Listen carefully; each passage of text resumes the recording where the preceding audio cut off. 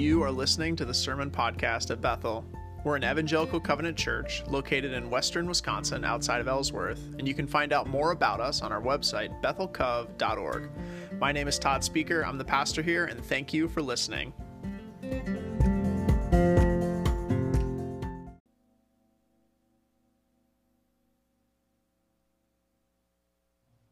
So in a moment, we're going to invite our first confirmation student to come forward. And part of confirmation, is it's intended to be this opportunity for students to explore their faith and to read through the whole, we actually read through the whole New Testament, most of the Old Testament together. And I'm trying to help, and our goal is to see that God's Word is alive in Scripture.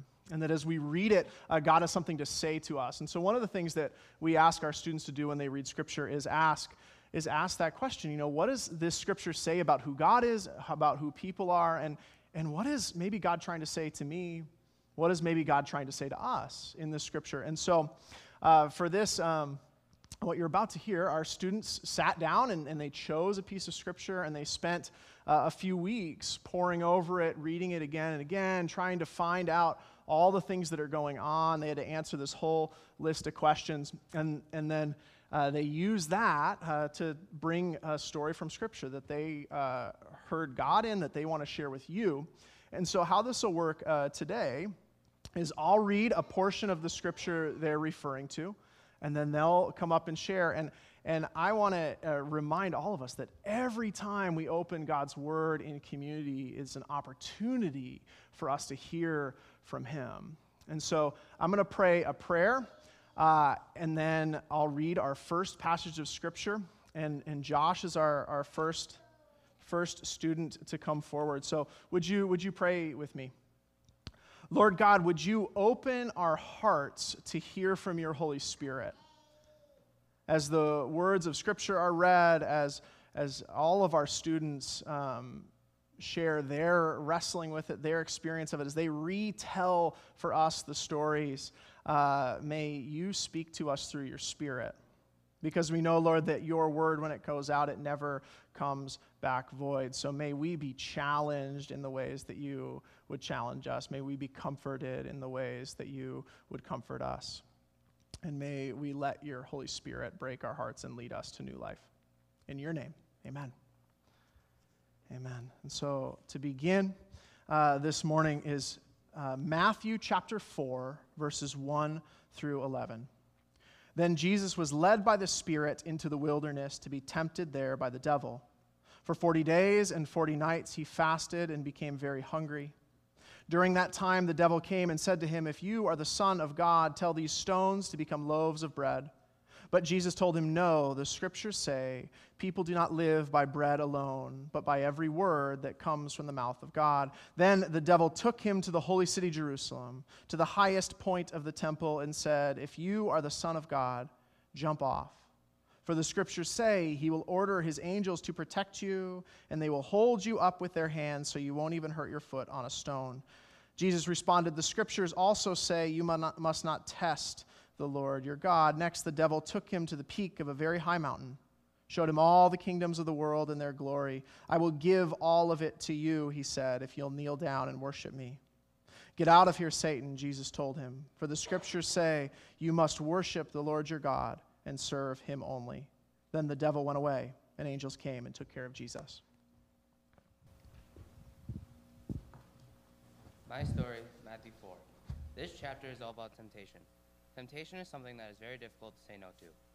Think about when you are tempted to hit the snooze button for 5 more minutes, but you know you shouldn't. Or that one chocolate cookie after a workout. These are times of temptation.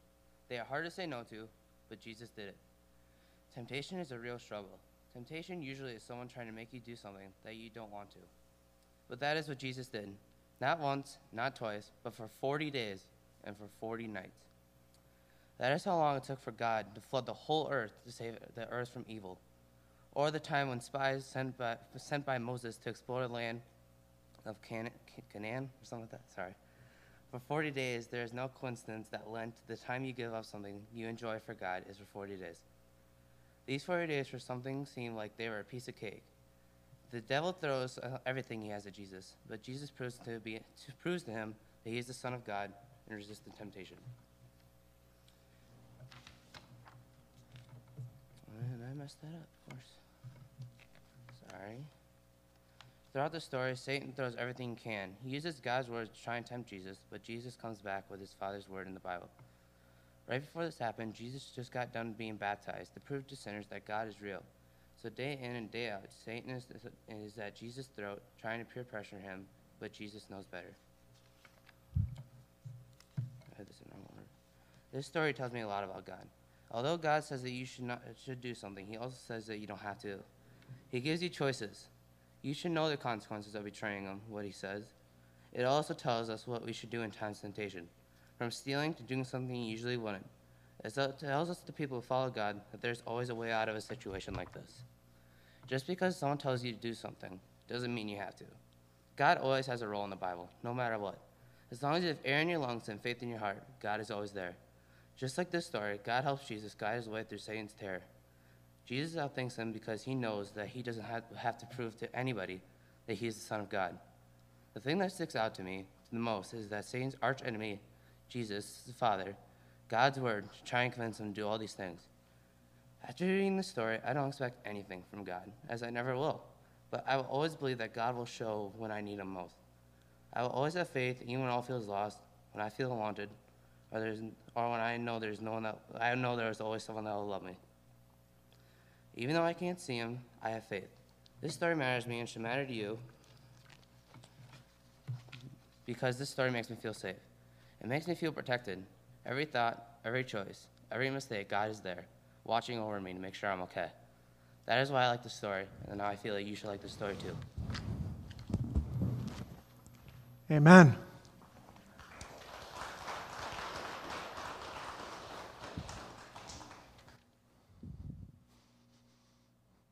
This is from Mark chapter 1, verse 29 through 34, and verse 40 through chapter 2, verse 5.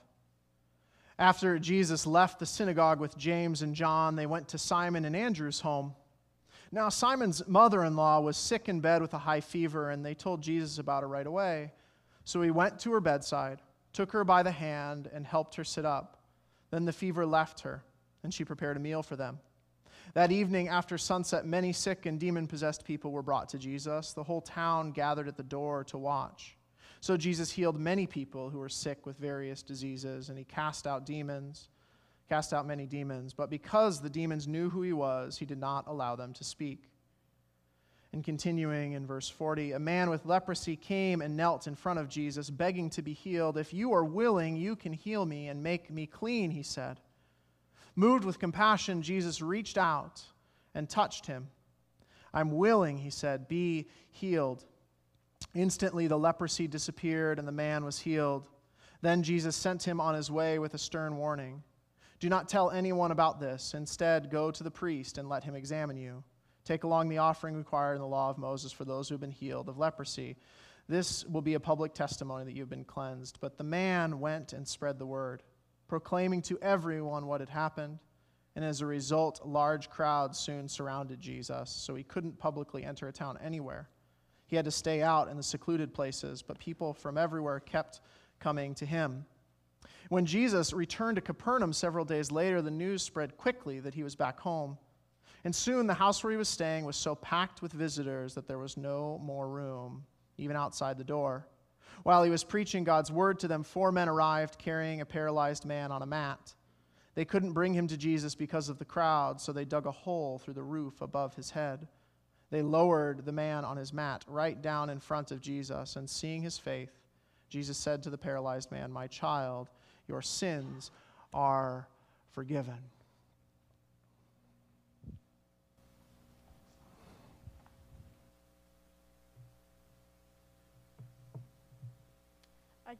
I chose this story to retell today because it's easy to recall, and many people know about these stories of how Jesus heals the sick.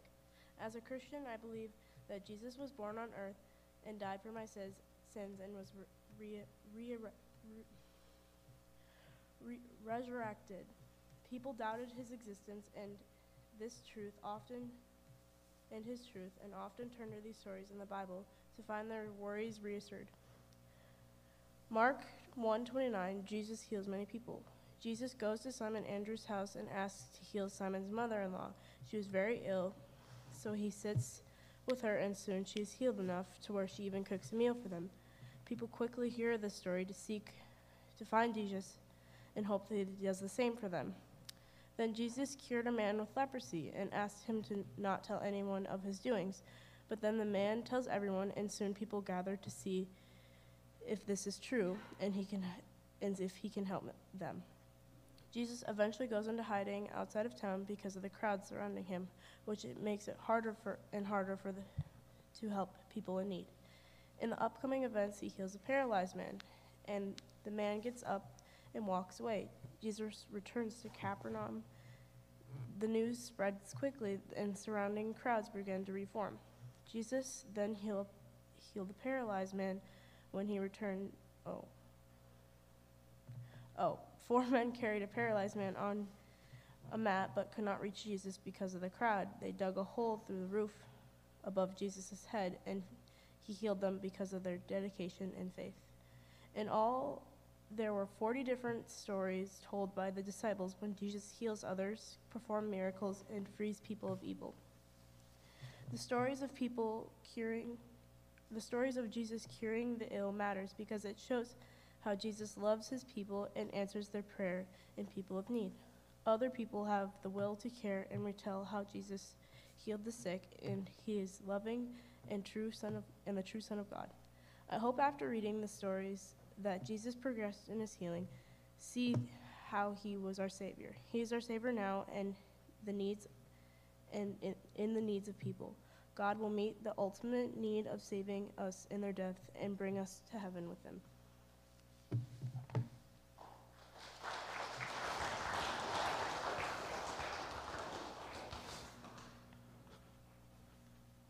Amen. Amen. Landon focused on the story of Jesus on the cross and the empty tomb in Matthew 15 and 16, or Mark 15 and 16.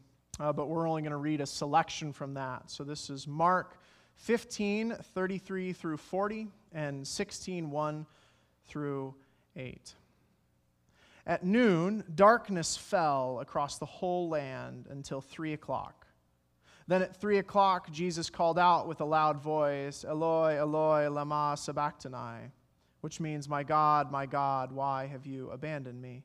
Some of the bystanders misunderstood and thought he was calling for the prophet Elijah. One of them ran and filled a sponge with sour wine, holding it up to him on a reed stick so he could drink. Wait, he said.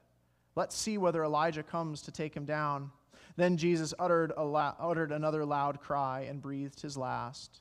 And the curtain in the sanctuary of the temple was torn in two from top to bottom. When the Roman officer who stood facing him saw how he died, he exclaimed, "This man truly was the Son of God." Some women were there watching from a distance, including Mary Magdalene, Mary the mother of Jesus, or of James, and the younger of Joseph, and Salome. They had been followers of Jesus and cared for him while he was in Galilee.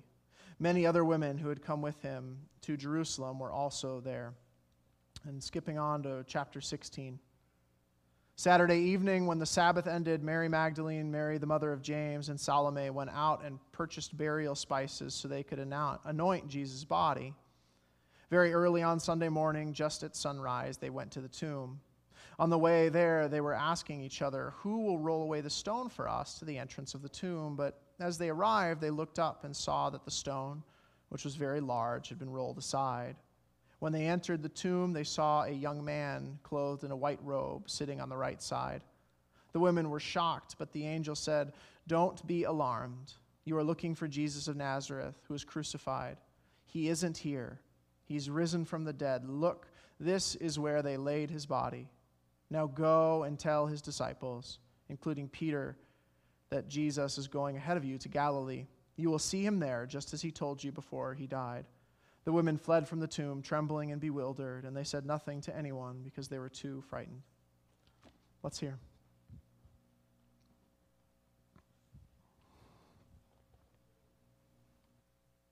The Bible story I'm sharing is Mark 15 and 16. Jesus' crucifixion and resurrection, because it was a really important time in history when God gave his one and only Son to die on the cross for us to be cleansed from sin. I like it because it helps me to remember that if I pray and ask for forgiveness, my sins will be forgiven. Jesus was suffering under the governor Pontius Pilate. Jesus was nailed to the cross, one nail in each hand and one in his feet. Jesus wore a crown that was made from a plant with thorns on it. Jesus was mocked and spitted on. When Jesus was crucified, he died, and his body laid in a tomb for 3 days. On the third day, several women went to the tomb at dawn to anoint the body of Jesus. When they arrived, an angel from heaven rolled back the stone and was blocking the entryway to the tomb. Jesus was not in the tomb as he was on his way to Galilee. This story matters because most people would not give up their son or daughter, but God did it. It was a really big sacrifice he made. If you believe in God, your sins will be forgiven, and you will not go to hell, and you will have eternal salvation. Remember this story, and you can help save people who think they're not going to heaven because they have sinned by sharing the story with them. Then they will share with other people that think they are not going to go to heaven. And by sharing the word, maybe more people will believe in God and the good he does.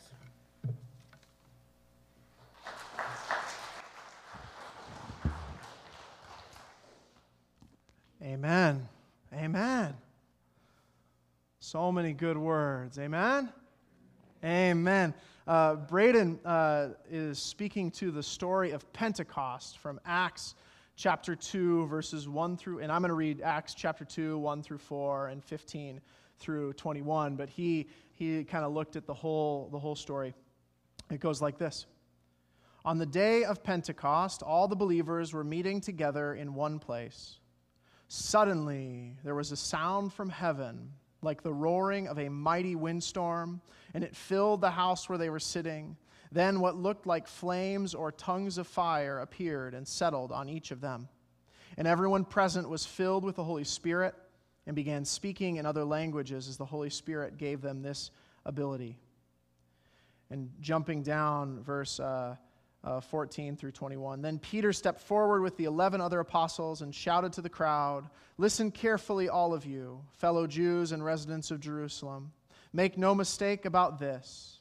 These people are not drunk, as some of you are assuming. 9 o'clock in the morning is much too early from that. No, what you see was predicted long ago by the prophet Joel. In the last days, God says, I will pour out my Spirit upon all the people. Your sons and daughters will prophesy. Your young men will see visions. Your old men will dream dreams. In those days I will pour out my Spirit even on my servants, men and women alike, and they will prophesy. And I will cause wonders in the heavens above and signs on the earth below, blood and fire and clouds of smoke. The sun will become dark, the moon will turn blood red before the great and glorious day of the Lord who arrives. But everyone who calls on the name of the Lord will be saved."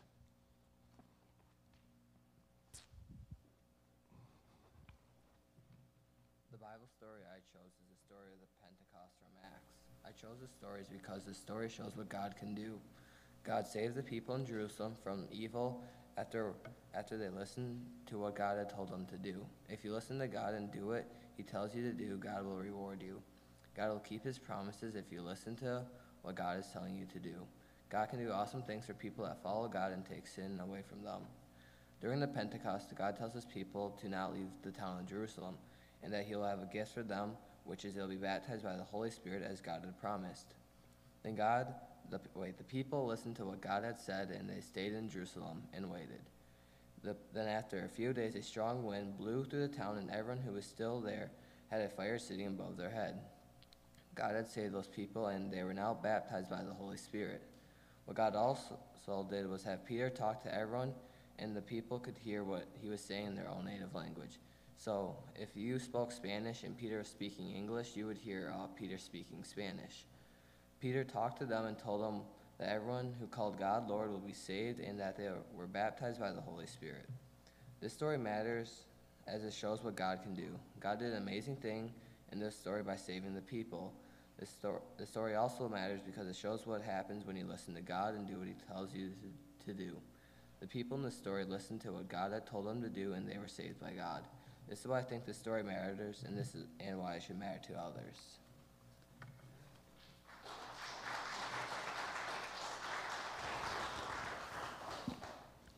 Amen. And our final passage, McKenna is going to close us out. And she chose 2 Corinthians chapter 4, verses 16 and 18. Let's hear from Scripture. That is why we never give up. Though our bodies are dying, our spirits are being renewed every day. For our present troubles are small and won't last very long, yet they produce for us a glory that vastly outweighs them and will last forever.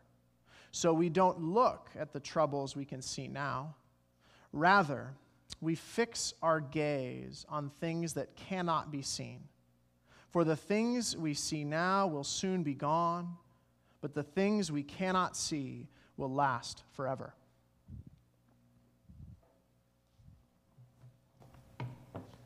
I chose this story simply because it is uplifting. The Bible has its own ways of always having just the right scripture to go with how you are feeling. This passage helps me when you feel hopeless, and I feel like there's a lot of hopelessness right now. Especially in a time like this, it is important to have hope, and sometimes you need a little help. 2 Corinthians chapter 4, verse 16 through 18 can be the help.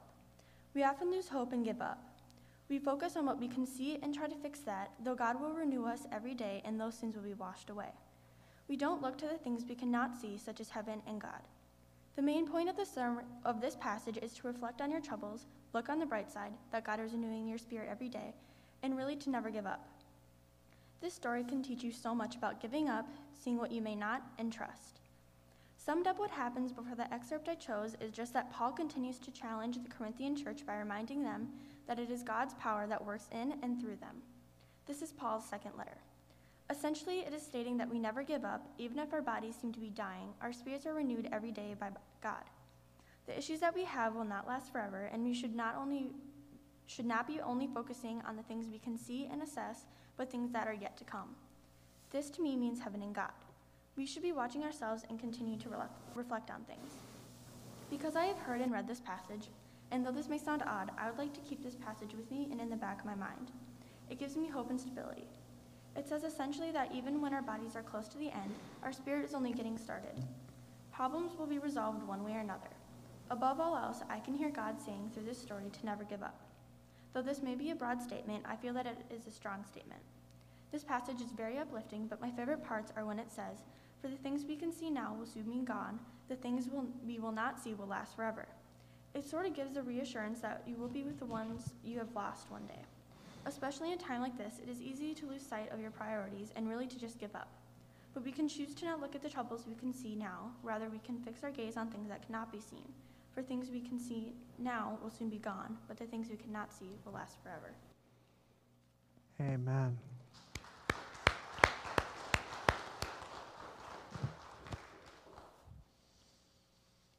Amen.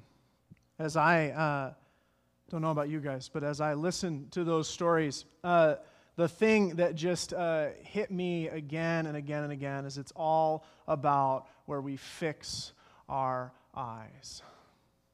When temptation, when thinking about what Jesus did for us, where our source of help and rescue is for the broken, and finally, when the stuff of this world looms large, we fix our eyes on Jesus and live. Would you pray with me?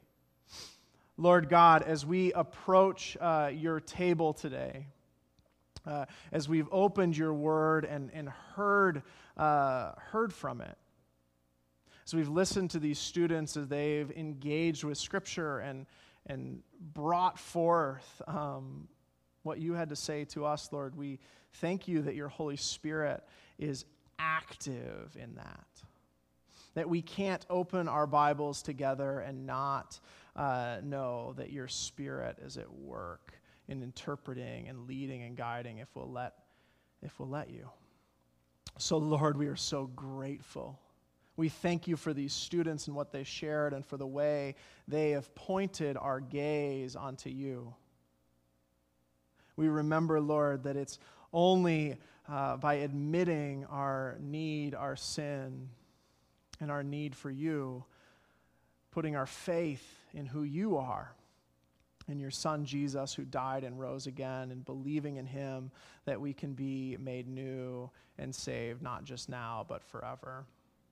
And so we pray, Lord, that you remind us of our brokenness, our sin, and our need. You bring us to confession and repentance. You help us to fix our eyes on the death and resurrection of your Son. And that, Lord, you continue by your Spirit to make us new. Lord, all are welcome to that. So as we approach this table, Lord, may we continue to fix our eyes on you. As we eat and drink, let us remember that it is your body broken for us, your blood spilled, and our hope is in the resurrection of the dead. In your name, amen.